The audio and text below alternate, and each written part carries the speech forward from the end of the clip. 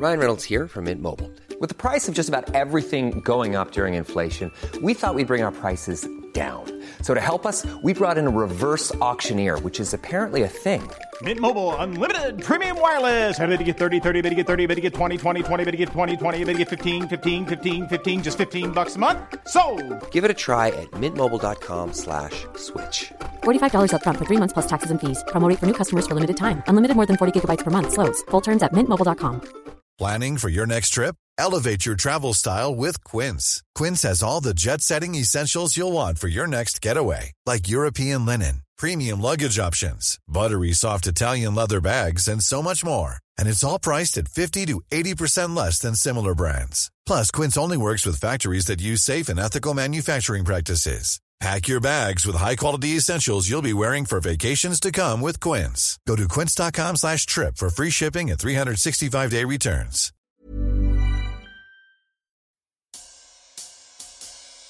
Please be warned that this episode contains graphic descriptions of sexual assault. Listener discretion is strongly advised. When a serious crime is committed in a small town, a handful of detectives are charged with solving the case. I'm Yardley, and I'm fascinated by these stories. So I invited my friends, Detectives Dan and Dave, to help me gather the best true crime cases from around the country and have the men and women who investigated them tell us how it happened. I'm Dan. And I'm Dave. We're identical twins from small town USA. Dave investigated sex crimes and crimes against children. He's now a patrol sergeant at his police department. Dan investigated violent crimes. He's now retired. Together, we have more than 2 decades experience and have worked hundreds of cases. We've altered names, places, relationships, and certain details in these cases to maintain the privacy of the victims and their families. So we ask you to join us in protecting their true identities as well as the locations of these crimes out of respect for everyone involved. Thank you.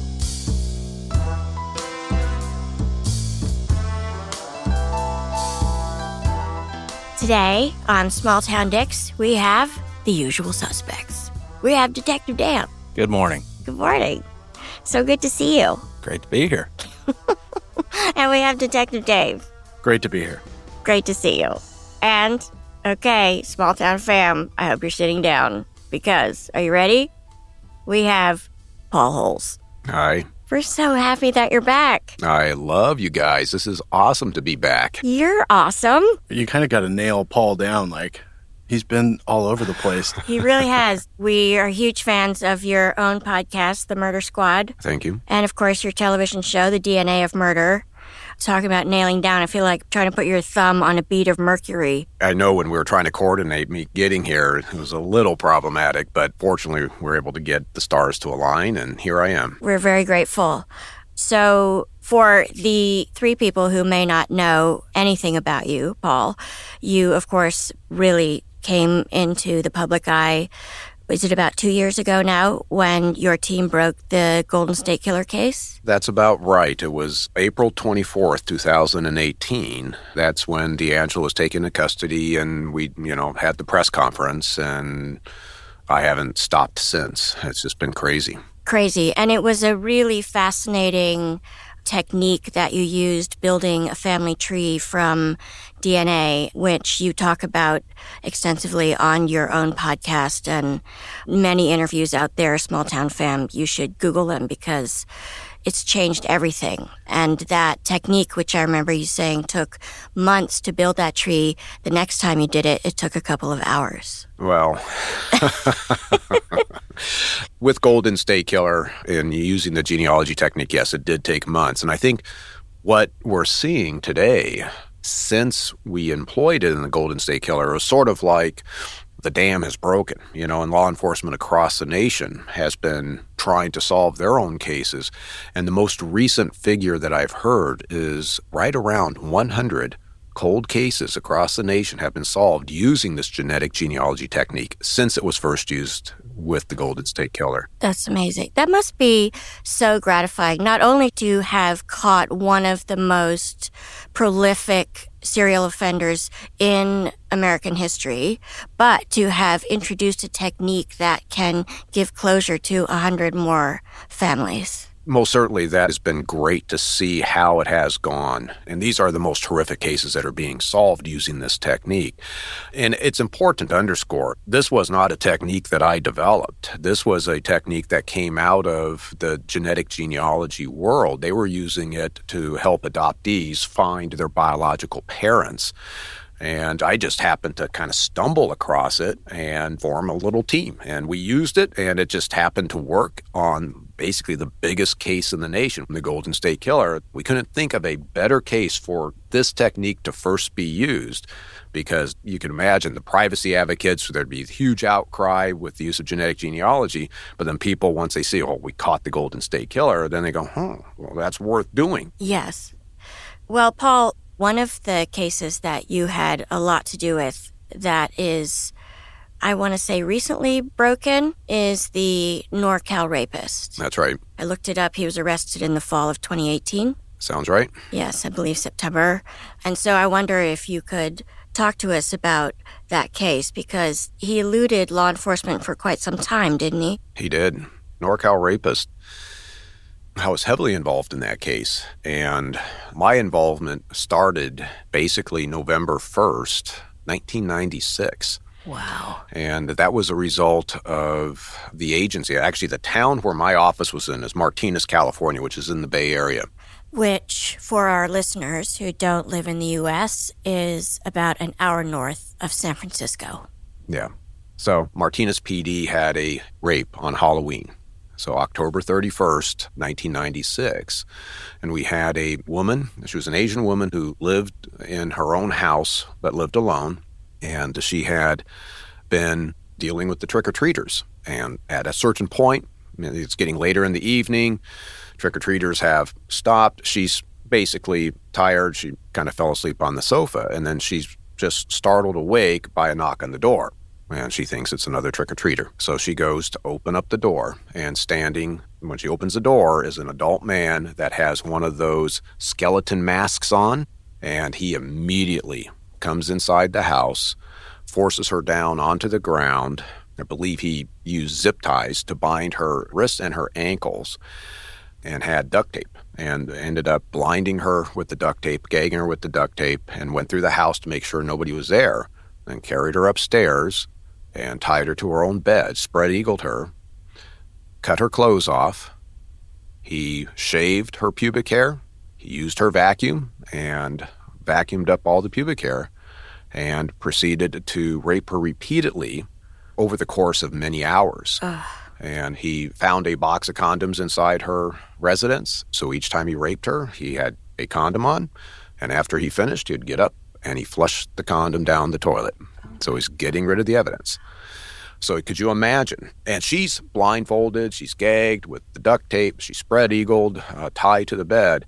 And as she's laying there, also flashes like he's taking pictures. Oh, God. And this is a guy that would lay down next to her, stroke her hair, whisper sweet nothings into her ear. It's just infuriating. Yeah. You have a name for that kind of offender. I remember you've given us their sort of 4 types. So you have what's called Groth's rapist typologies. You have your power reassurance, power assertive. You have your anger retaliatory, and then you have your sexual sadist. And the power reassurance type of offender is what NorCal rapist is. He is the one that is trying to make this seem like it's a consensual encounter.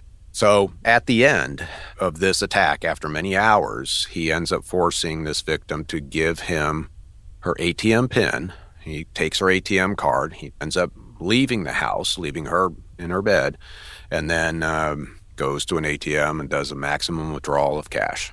And I remember the pictures from that transaction are creepy as hell. That is actually the pictures from a 1997 attack up in Davis, California, but right around the same time frame, yeah. But that would be my question. Is there surveillance camera as he's taking the money out from the ATM? We just have the one, and that's a subsequent attack a year later. So were there no surveillance cameras around ATMs in 96? I mean, it could be, I used an ATM the other day that there was actually a sign on it that said the camera doesn't work. Okay. So, well, right before I retired, I was helping an agency with a case. It was a homicide case, but then the victim's ATM card was used in Oakland. And, all you see in the ATM photo is this just dark shadow. That does no good because the light is behind the guy's head, so his face is dark. They need to have lights shining up from the ATM so you actually see the guy's face. It's a fair point. Yeah. It's a fair point. Yeah. When you have better surveillance on the city bus than you have at the ATM, I don't know. So this first victim, when he leaves the house, did he cut her loose or she had to find a way to free herself? She ends up, I think, finding a way to free herself. So this is the first case in terms of how I got involved in NorCal. And so my role was I was with the crime lab and I was doing the serology and the DNA work. What's serology? So serology is basically looking for physiological fluids. So I'm screening the evidence from this rape case. I'm looking at the sexual assault kit. I'm looking at her bedding. I'm looking at all the various items this guy touched, looking to find sources of DNA, as well as documenting other evidence, trace evidence, collecting hairs and stuff. And so I'm working this case, and of course I'm reading the case file, and it's like, well, this guy used a condom each time, and he flushed the condom. So what's the likelihood that I'm going to get in 1996 sufficient DNA to do anything with? Fortunately, the comforter that she was laying on, when I was screening it, I found like 17 different stains, but one stain had sperm in it. And so I was able to get a DNA profile, eliminated the one known consensual sexual partner that we knew of. And so I was like, this could be the offender, and it was a tiny amount. And the only thing I can think of is, he took the condom off and there was a little drip. And this is in the days really with the type of technology we had before being able to search a database. So now I just had this profile. It was this old DQ alpha polymarker system. I'm sorry? Well, it's the name of the markers that we were looking at. Literally, I'm developing these strips with blue dots showing up, telling me what the guy's type was. It is old DNA technology, but it was much, much better than the old blood typing, the ABO system or the old enzyme systems that we used. So at least I had a DNA profile. And as I was looking at this case, California DOJ, their analysts out of their sexual habitual offender program, their SHOP program, had issued an alert saying, hey, we think there's a similar case that occurred 4 years prior in 1992 in Vallejo, California. So I was like, okay, well, let me take a look at that. So I reached out to that agency, and I'd been working with that agency pretty closely and had them submit their evidence. And in that case, you had, again, a woman who was home alone, and she ends up being confronted by a guy in her house, and she's raped. And there was semen stains on a sofa cushion. And so I ended up doing the DNA on that, and it matched. So now it's like, so this guy has a previous attack, but was 4 years prior. And how close is Vallejo to Martinez? It's basically right across the Delta. So there's a bridge that goes across the Sacramento River Delta from Martinez into a small town called Benicia. And then right next to Benicia is Vallejo. And Vallejo's a much, much bigger and busier city when it comes to crime. So we got 2 cases separated by 4 years. This guy is starting to fit the definition of a serial rapist.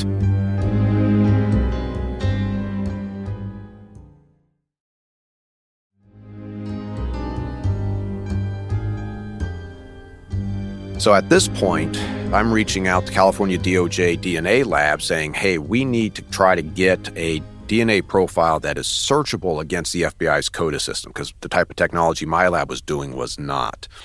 Turns out they were working a case. The FBI was? This is the California Department of Justice. And so the California Department of Justice has a DNA laboratory that's right in Contra Costa County where I was working, but it services the entire state of California. And so they were getting all these cases from across the state coming in. And so I'm now talking with a DNA analyst up there, and I'm giving that analyst the profiles that I've got from these two cases, the Vallejo case and the Martinez case. And they end up hitting to another case, and this was up in Chico, California in 1997. So there's been a passage of time. That's quite a ways away from the Bay Area. From the Bay Area, Chico's probably maybe a 3-hour drive. So it's pretty far north up there in California. And in that particular case, a woman is home alone. She's awake, and she's confronted by a man. She actually gets into a fight with him and grabs a pair of scissors and stabs him in the forearm. Go, girl. Yes, and he leaves his blood. And so the DNA from that blood stain in that case matched my Vallejo and Martinez DNA samples. Okay, so now we know this guy after Martinez had moved up to Chico. Still didn't know who he was, but at least could understand, okay, he is definitely moving around the northern part of California. And you'll see as we go through the series, there's a reason why he's called the NorCal Rapist, because he is attacking all over Northern California. Golden State Killer, DeAngelo, was attacking all over the state of California. For whatever reason, NorCal is just, as far as we know, up in Northern California. The interesting thing in that 1997 case up in Chico is the way he got into the house, is he was able to get into the victim's garage, and he used basically like a hammer and just hammered his way through the drywall right next to the garage door, and was able to, through that hole, unlock the garage door leading into the house. Oh my God, that's terrifying. Yeah. This is somebody who at least minimally understands how homes are constructed, and drywall's easy to go through. Right. This guy's a monster. We haven't had those types of cases in my jurisdiction, but I'm thinking about you. At the same time, you've got all these other serial offenders that are doing other types of things. Are you noticing similarities? Is there any part of you is like, this could be this guy, but it could be this guy? I mean, are the MOs similar or... So when you're talking about, like, I'm working all these different cases, I'm reading all these different case files, you know, a lot of them are unsolved cases. Which ones have MOs that seem to be standing out? Am I thinking, can I link them by MO? Right. Yeah, absolutely. And initially, when you start seeing this type of serial rapist, at this point in time, I was already working the East Area Rapist series, which we hadn't seen that guy in Contra Costa County since 1979. But it was like, well, is it possible? Right. So before you get the DNA back on that first good sample that you've got, and then you figure out, okay, this is a different person. Very different, especially when you read the East Area Rapist / Golden State Killer's MO and how he would deal with his victims. He was anger retaliatory. This guy was, I mean, he's a psychological sadist, anger retaliatory. He is not laying down and whispering sweet nothings into his victim's ears. Right. The dishes on the back of the husband when he got to the houses that had 2 people in them. Yes, that's right. So very different. And very early on in the East Area Rapist series, even the 1970s era psychologists that were being consulted with said this guy will kill. And that's typically what you see with these anger retaliatory types of offenders versus the power reassurance types of offenders generally don't escalate to homicide unless it's to eliminate a living victim. That's not what they are about. And that's what's interesting about the Chico case. I'm assuming she fought him off and he wasn't successful. He ran off. So there is no sexual assault in that particular case. Good for her. Yeah. This particular offender, he wants his victims to actually like him and enjoy what is happening. Absolutely. It's disgusting. Yes. Basically, these victims are a proxy for a real-life consensual partner. That's so gross. Sometimes I'll be talking in front of a group, you know, at citizens academies or whatever, and some of the women will say, well, what do I do if I'm confronted in these situations? And it's one of those things where it depends on who the offender is, what kind of offender we're talking about. If you are dealing with the power reassurance type of guy, he likely is going to give up pretty quickly if you're fighting him hard.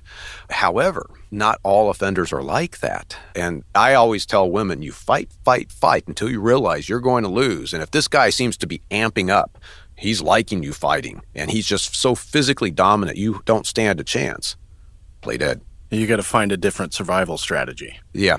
the sexual sadist. I mean, the worst of the worst in terms of the horrors that those types of individuals inflict and the pain that they inflict on the victims.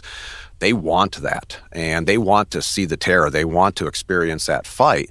And there are case examples of women recognizing, I'm not going to win this, I'm dead, and they just go limp, and the guy just stops and gets up and walks away because he no longer is getting what he wants. So I just say fight, fight, fight, until you realize I ain't winning and he's liking it, and then you do the opposite and see if that stops. And if he doesn't stop, then you just got to keep fighting again. So it really is kind of, you have to experiment. God, that is harrowing. When I've heard you talk about the Golden State Killer, originally you thought you were looking for the troll under the bridge. Yeah. And, of course, that turned out not to be true, although one could say D'Angelo is the biggest of trolls. He's a little trollish, yeah. Yeah. Did you start to develop a profile for the NorCal rapist? At this point in time, I just had the 3 cases. Vallejo in 92, Martinez 96, the Chico in 97. Did not have a good sense outside of physical descriptions, and he was being described as somewhat of a slender, young, in fact, male, not a very big man at all. And in terms of his occupation or his level of intelligence, there were some indicators that you're dealing with a reasonably intelligent offender, but at this point in time, couldn't really get a good feel or a good read of what was going on.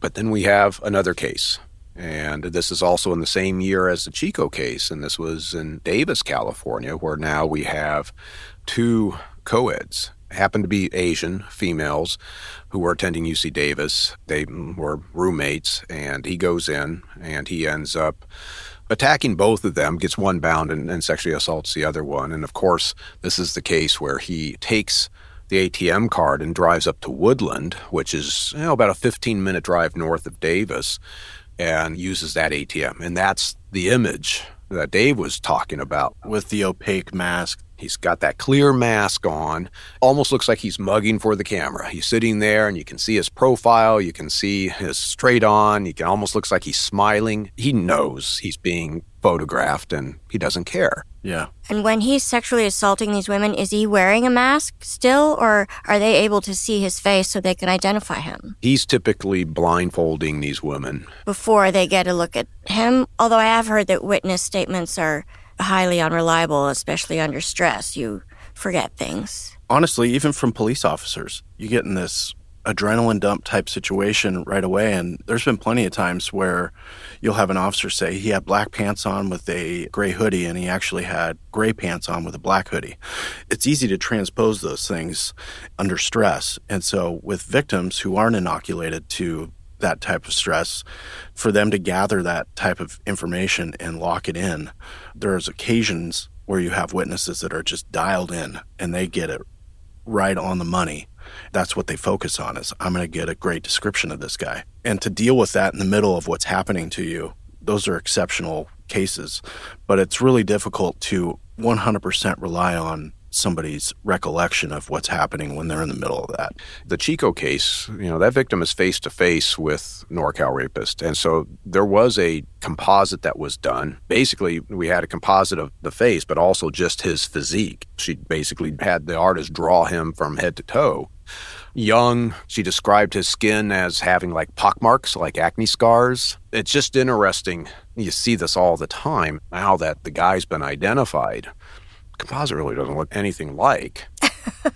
Waller's been arrested as a NorCal rapist, but what looks like him is the ATM photos. Even though he had that mask on, it really did not obscure his face at all, hardly at all. He knows he's being photographed and he doesn't care. Yeah. So he shows up in the Chico victim's house and completely surprises her. She's not expecting someone to come through her garage door, and he's not disguised. He's just going to start his attack and overtake her, and she fights him off. Yeah. Okay. But now his attacks are getting closer together when he goes to Davis, yes? So we have the 2 in 1997, Davis and Chico, and then he goes quiet, and we don't hear from him for 3 years. And then he does attack again back in Davis in 2000, and then he goes quiet for 6 years. Oh. And then his last attack was up in Sacramento in 2006. And how far is that from Davis? From Davis, where he attacked in Sacramento, is probably about a 45-minute to an hour-long drive, roughly. With the cases at this point were identified to him that we know of for the entirety of the series, he wasn't a high-volume guy. He would attack once, and then it could go years without another attack that we know of. All these cases that I've brought up through the 2006 Sacramento case, we have his DNA. They were all linked with DNA. But even before the Sacramento case, one of the things, like I had done with the Vallejo, is I was trying to figure out, well, does he have anything earlier? And ended up finding a cluster of very similar cases in Sonoma area, which is, if you're not familiar with the Bay Area, people probably have heard of Napa Valley. And Sonoma is right next to Napa, another big wine area. So in the town of Sonoma, there was several cases, but one that really stood out, and that was back in 1991, before the Vallejo case. And then there was one in Rohnert Park, which is, again, just right there in that Sonoma area. And ultimately, by digging into that Rohnert Park case, found evidence and got DNA and linked it to the series. So now, NorCal Rapist, the earliest one that we know of, is in Rohnert Park in 1991, as it stands today, and he was active until 2006. But the reality is it's 7 cases. It's 7 attacks spread out over 15 years. That seems unusual, yes? It's a little unusual, yeah, because typically these serial rapists have more volume to them. They go in spurts. Like the East Area Rapist phase of the Golden State Killer series, you would see once a month, and all of a sudden 4 in a week. And it's whether there's stressors going on in the guy's life, whether he has greater freedoms, and so he's able to go do things, the wife has decided to go on vacation and he's left home alone, and I'm going to go do my thing each night, Just don't know. It all depends on the offender. But with NorCal, don't know what's going on. He was not a high-volume guy, but he just kept doing it over the course of 15 years. I'm trying to picture you in the office, and you're getting alerts or notifications. Hey, we got another one. And while you're working that case, you've got the East Area Rapist, and you've got all these other cases that you're working. Right. We all love the variety of this job.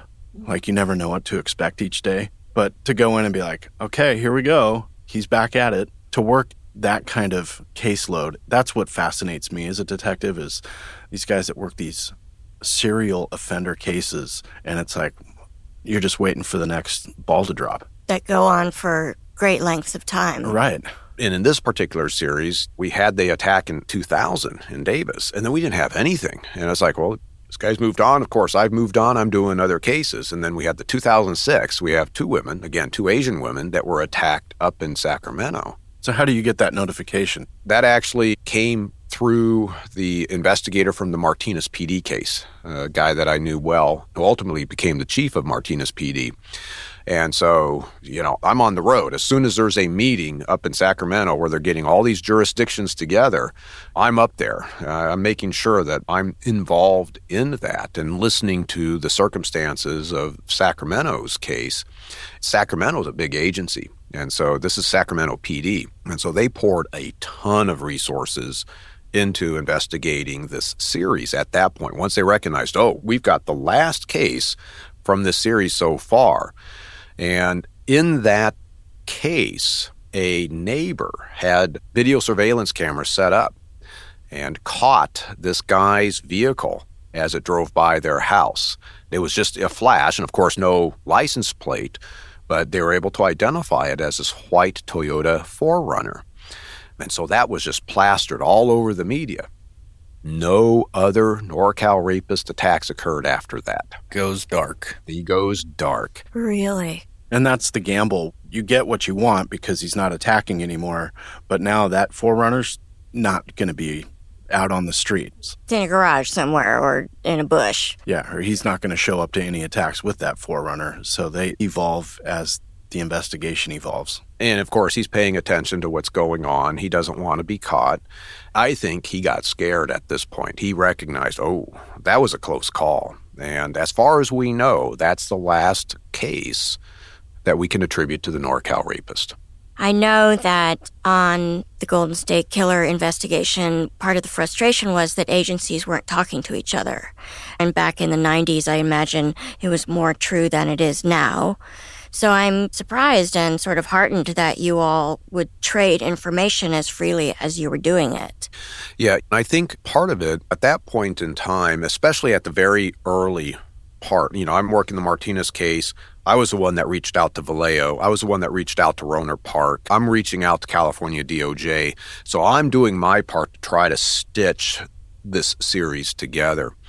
Once that DNA stitching had occurred, that's when agencies were starting to recognize we've got a serious offender here. And I would say in the 90s, at least in the Bay Area, most certainly within my jurisdiction, agencies would communicate pretty openly.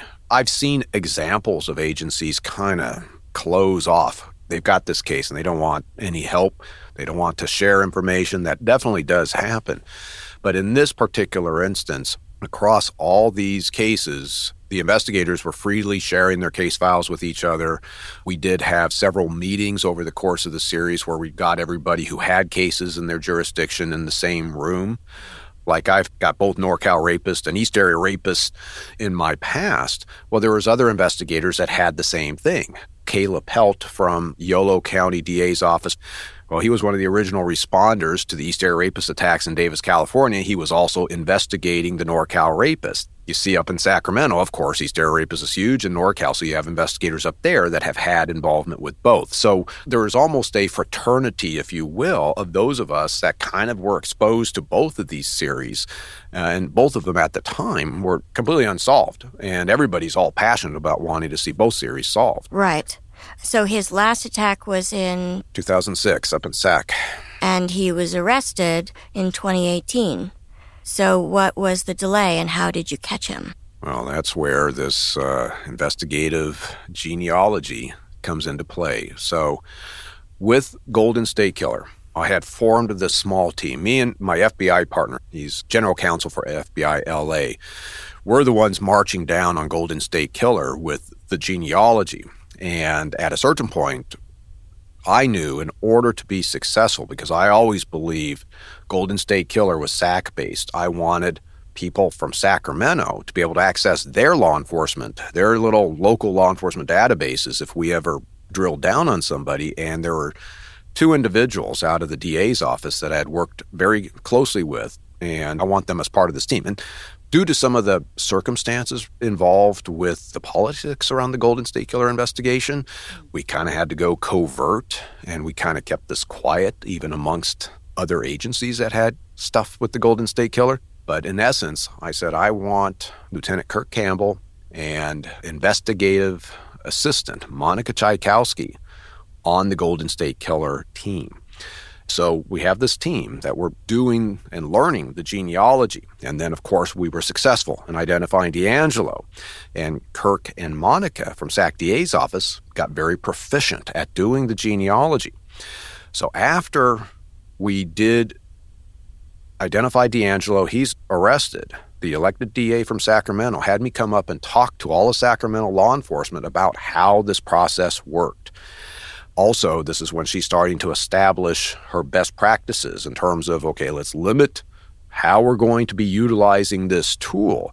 But everybody in that room said the next case that we're going to do this on is NorCal rapist. So they start marching down that path. I'm getting phone calls every now and then because there's some questions about how to do certain aspects of it.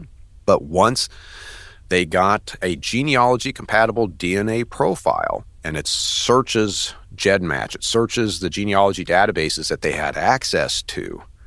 Now, Monica and Kirk, they just start drilling down based on what they learned in the Golden State Killer process. And quite frankly, Monica, who's the one that found D'Angelo in the family tree for Golden State Killer, within 5 minutes of starting the tree building in NorCal rapist, she had identified Waller. Shut up. Yes. Oh my God. I love that.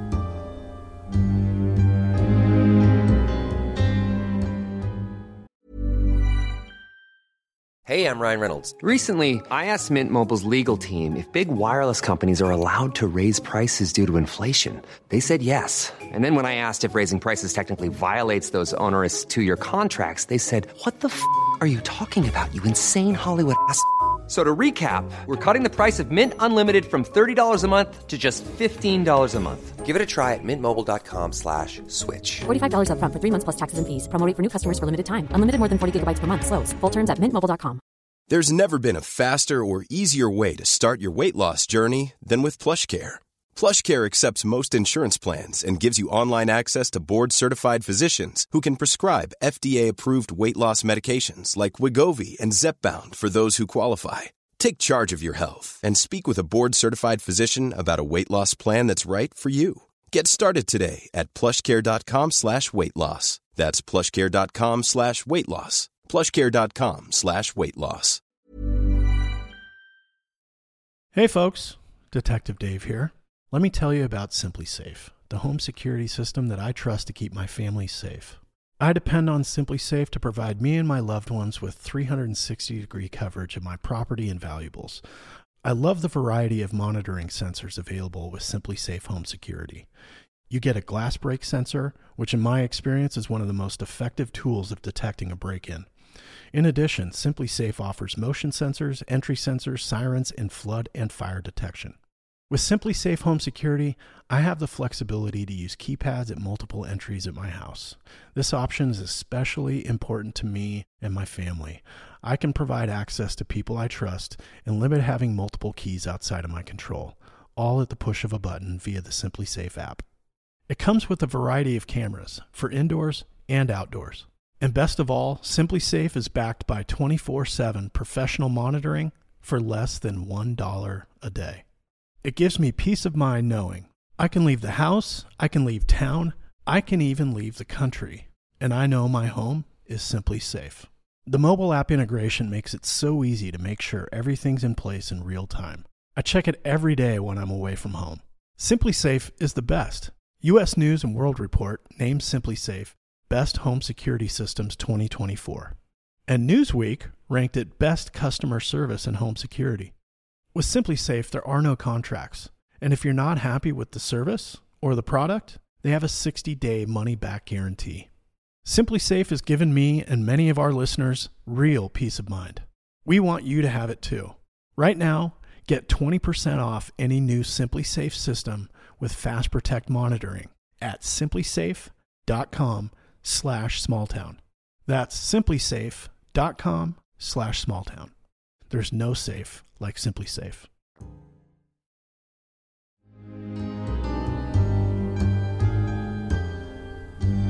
So imagine here we are. This is a guy that's been offending since 1991. I can't tell you the amount of time I spent on NorCal rapists. Even when I was an investigator with the DA's office, I was doing investigative stuff and coming up with investigative strategies to drill down on NorCal. And then Monica's just on a keyboard going boom, boom, boom, boom. There he is. That is incredible. You get a phone call and you're thinking it's going to be another question like, hey, can I ask you something? Yeah. Hey, I found him. Yeah. I got him right here. Already ran his previous vehicles that had been registered to him, and he had a white Toyota 4Runner. I think we're on to him. Well, part of the reason why she was able to do that so quickly is prior to this particular genealogy tool, I had been using a different type of genealogy process on Golden State Killer, this YSTR DNA. So what ends up happening is that males, their sex chromosomes are XY. They get the X chromosome from mom, the Y chromosome from dad. Females get X from dad, X from mom. The interesting thing about the Y chromosome is it's passed down through the generations along the paternal lineage. So I have the same YSTR profile as my dad, as my grandfather on my dad's side. The Y comes down that lineage. There's mutations and stuff, but we won't get into that. Basically, just say it's the same. So genealogists have been using this for a while. The beauty of that from a genealogy standpoint is because in our culture, the male surname upon marriage is passed down on the male side. So in essence, the surname kind of follows the Y chromosome.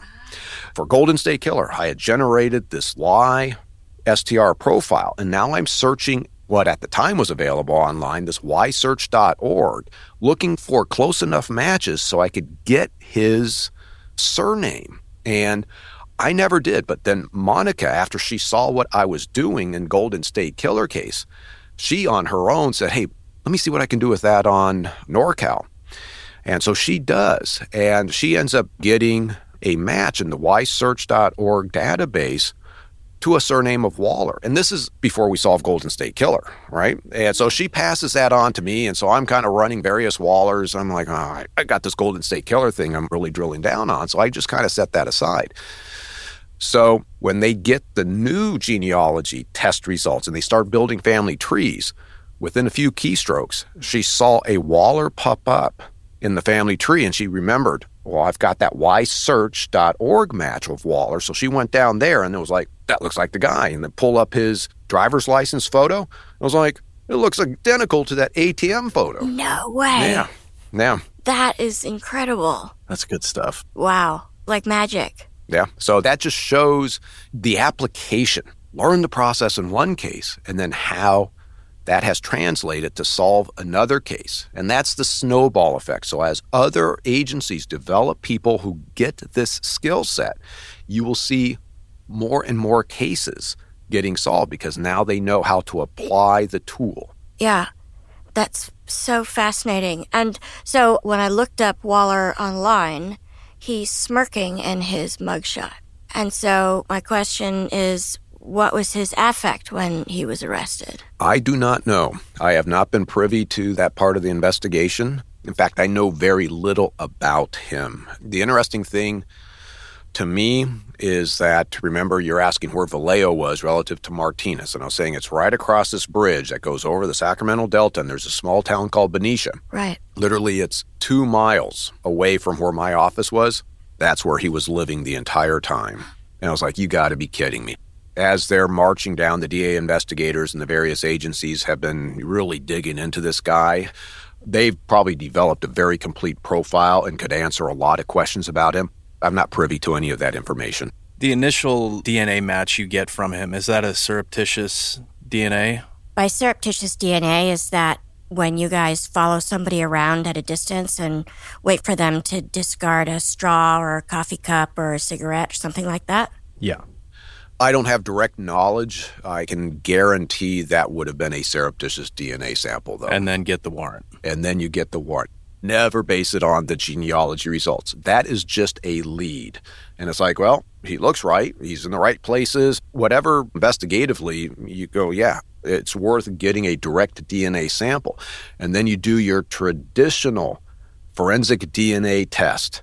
The type of profile that's up in the FBI's CODIS system that has withstood case challenges since the dawn of time of the DNA world. You go and get that sample, you do that technology, it matches your offender's profile. Now you have your arrest warrant. Yeah. And was he married? Does he have kids? Anything like that? I believe he was married. I believe he was married to an Asian female. And, of course, he has, in terms of the demographics of his victims, I believe a majority of his victims were Asian. Not all, but about half. It'd just be interesting to know what kind of, I hate to call it homework, but how he's working up which victims he's selecting, how he's targeting these folks, and how much time he puts into that. In the Martinez case, the victim felt that he had called her at work after the attack. And so there was phone records that were being looked at to see any of those phone numbers could be tracked back to someplace, and it just never went anywhere.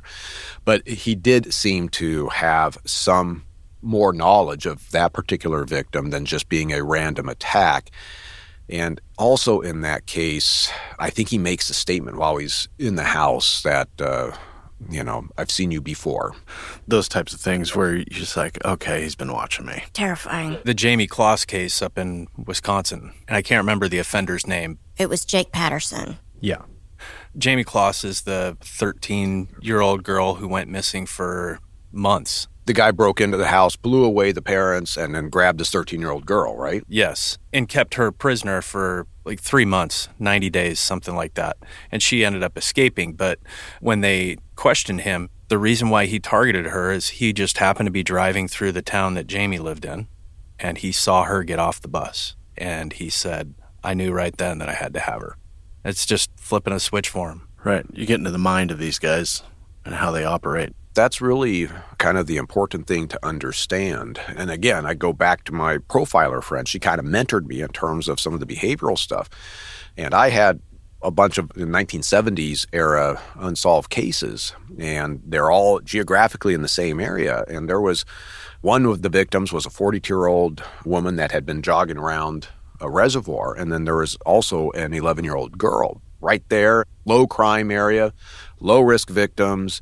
And I was like, well, do I have the same guy here? But I've got such disparate age differences between these two victims. And Sharon said, you have to understand, sort of like in the Jamie Kloss case, is that at a certain point, the offender sees that victim and he makes that decision. That's going to become a victim. Now, that victim may turn out to be very different than who he thought she was, but he's still going to carry on because he's already made that decision. Even though, let's say, the girl, it turns out two separate offenders in this case, but you do see these guys attack women that are much older as well as kids. And what is their preference? And some of them, it is because they just see them from afar and think they're older than what they are. Right. I remember you saying in one of your episodes on the Murder Squad that it's actually not as common for these serial offenders to have a type. Right. Bundy had a type, famously, but we overemphasize this trait of these serial offenders. Well, and I think it is because of Bundy, because he is such an infamous serial killer, and he had such a specific type that it's just assumed that that's what these predators go after, is they lock in on a certain type. And I will tell you, a lot of the serial cases that I've worked, the victims usually, there's not a lot of overlap. I think NorCal probably has the most overlap of any of the cases that I've worked, because you do see the Asian woman being attacked more frequently than others. Right. Whereas sex offenders, they have, you used to call it a strike zone. Correct. In my caseload with children, I used to call it a strike zone, which was, our vernacular for this is his preference. And I'm thinking about the child porn guys. They were interested in kind of a window of ages. So, infants and toddlers, or up to 7. Some are right at prepubescent up into mid-teens. So you have this spectrum of where people land on. But in my cases, with sex offenders who actually put their hands on people, typically their victims were all similar in age if they had multiple victims. Did you go to any of these crime scenes? Not in NorCal, no. So with the Martinez case, you get the evidence, the bedding, you do alternative light sources in the office there. I did a variety of techniques in order to try to locate the possible sources of evidence. The Martinez PD CSI, who I knew well, was the one that processed that scene. I got the scene photos. Now, I've driven by that house many, many times. It literally, at one point in my career where my office was located at, it was right across the freeway from that. Towards the end of my career at the sheriff's office, it was right across the street from where my office was at. So I know the location well, and then ended up going out to Rohnert Park. When I was investigating the case at the DA's office, I really thought this guy was somebody out of the Sonoma area. And so I started talking to Rohnert Park PD about, let's do a social media push.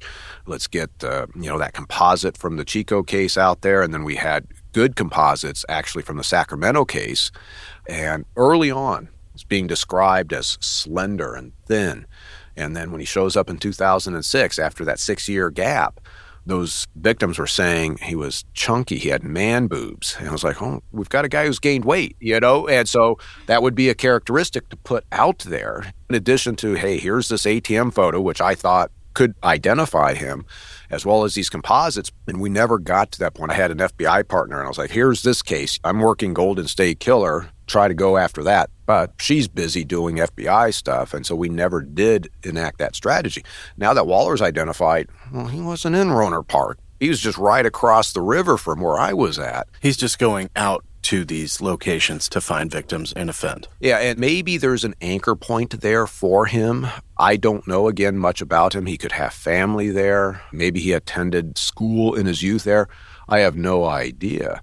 One of the strategies I did employ was because I thought that mask didn't obscure his features, that ATM photo. It's a hard, clear plastic mask, but I'm looking at him going, I can see what this guy looks like, especially the profile. When he turns his head, I absolutely could see what his profile was.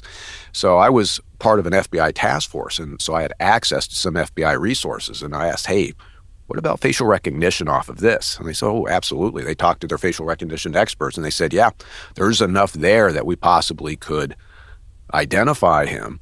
And then they ran it. They don't get a hit. But the problem was, at that time, and I think this is still the same today, is that the FBI's facial recognition database does not have the California DL photos in it. What? Yeah. They were in the process of negotiating with the state about that, but because of, again, privacy concerns, misuse of that data, Big Brother aspects. We deal with it in patrol all the time. Out-of-state people don't have their driver's license on them. They say, my driver's license is out of this state, and we're trying to verify their identity.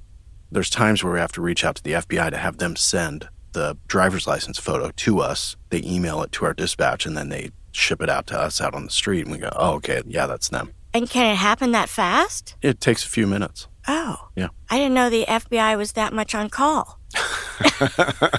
I'm not sure that there's somebody just sitting there waiting by the phone. Okay, yeah, I'll send it out. No problem. I'm not sure how it works, but yeah, we get them at 2 a.m. You can get them. I'm curious, when you talk about the Chico attack and that she fought back, yeah, when's his next attack? After that Chico attack, he attacks, I believe, very quickly down in Davis. Because he didn't get what he wanted. That's the way I would look at that. He definitely had probably gotten psychologically geared up for Chico, and he isn't able to satisfy that compulsion, and now he's very quickly turning around and doing the attack in Davis. Yeah, that's the one instance in which we have 2 attacks in the same year. When he's injured during this attack up in Chico, is there any indication of how serious that was? Like one that would require an ER visit or something like that? I don't know. She just stabbed him with a pair of scissors. I don't think we have any information in terms of, I mean, it could even require surgery. If tendons were cut or nerves cut or something like that, it just left blood. And I'm assuming that they've probably learned at this point, you know, they look at scars on his arms, you know, talk to the wife, etc. You know, what exactly happened in 1997 with his arm. One night he comes home with a bunch of gauze bandages all over his arm. What did he say happened? Right. Fell off my bike. Yeah. When you finally identified who it was he in any police databases, or was his record clean other than these horrific rapes? It was very, very little, if non-existent. Right. And were all of the rapes over the course of multiple hours like the first one had been? Yeah. Outside of the Chico one, all the other ones, we're talking 4 hours, 6 hours, 8 hours he would spend with these women. That's awful.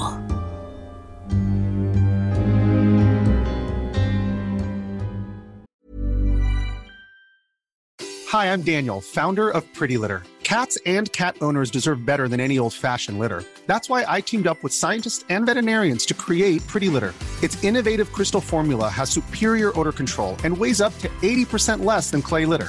Pretty Litter even monitors health by changing colors to help detect early signs of potential illness. It's the world's smartest kitty litter. Go to prettylitter.com and use code ACAST for 20% off your first order and a free cat toy. Terms and conditions apply. See site for details. Planning for your next trip?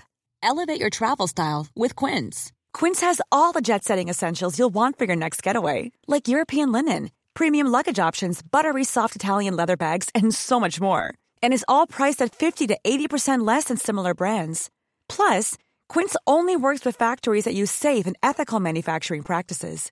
Pack your bags with high-quality essentials you'll be wearing for vacations to come with Quince. Go to quince.com/pack for free shipping and 365-day returns.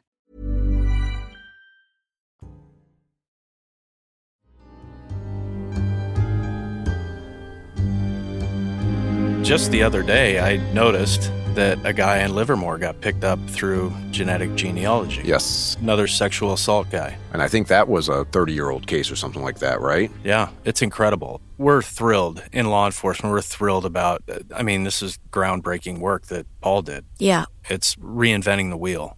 You see the response now by these companies that are doing the genealogy websites, and now you have the opt-out option. I don't want to be included in a database that's searchable for genealogy type stuff. And you think about the privacy concerns versus how valuable this is to get really dangerous people off the streets and solve old cases and provide closure to thousands and thousands of people.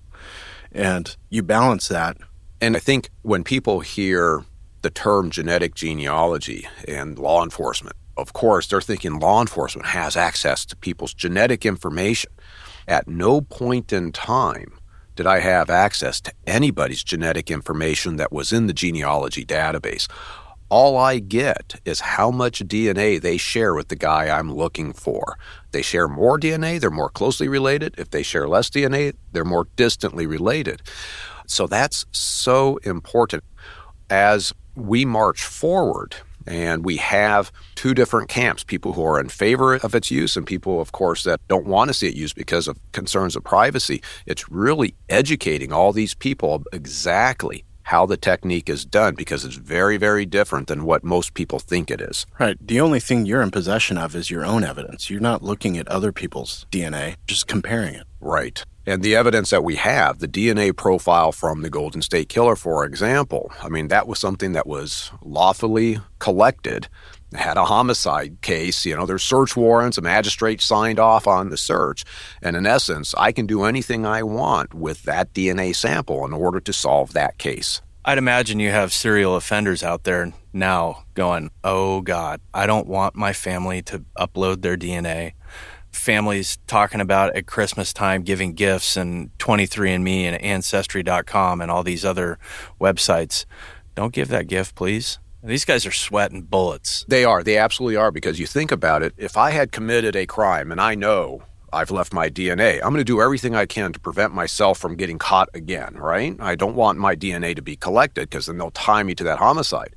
Now, these guys, they have lost control, and you've got family members that they know that could potentially do that, but then you have the extended family, the second, third cousins that they don't even know exist. They don't know who they are. Completely out of their control. Completely out of their control.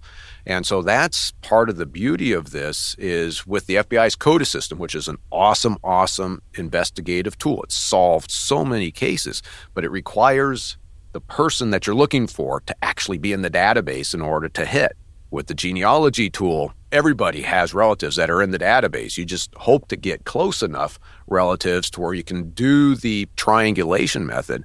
But it's basically traditional genealogy work in order to kind of zero in on the person that you're looking for. It's so fascinating. And then there's also some open databases as well where you can submit your DNA and say, yes, okay, have at it, law enforcement, all good, as opposed to 23andMe and Ancestry where you can opt in, opt out, which are rather more guarded. Isn't that true? What you see with the big genealogy companies, Ancestry, 23andMe, they're a closed system. So they're not even allowing law enforcement to be able to search their database directly. The two primary genealogy databases that law enforcement can access is GEDmatch as well as Family Tree DNA.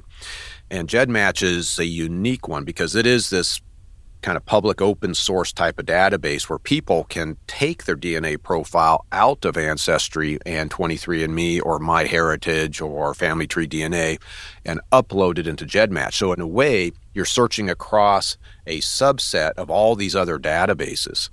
So it's valuable. The problem that we've run into from a law enforcement perspective is because of a case in Utah where an investigator used this technique on it was an assault. An old woman was assaulted by a teenage boy in the church.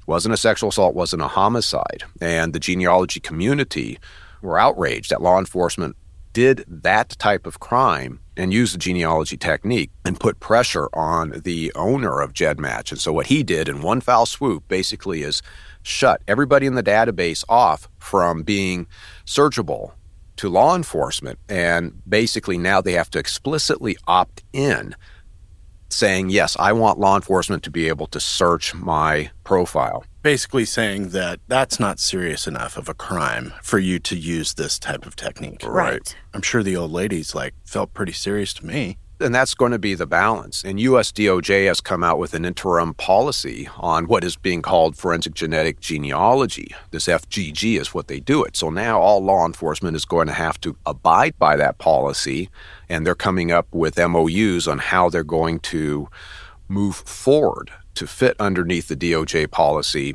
And there's going to be lots of discussion because there's some goofiness within that policy, to be frank.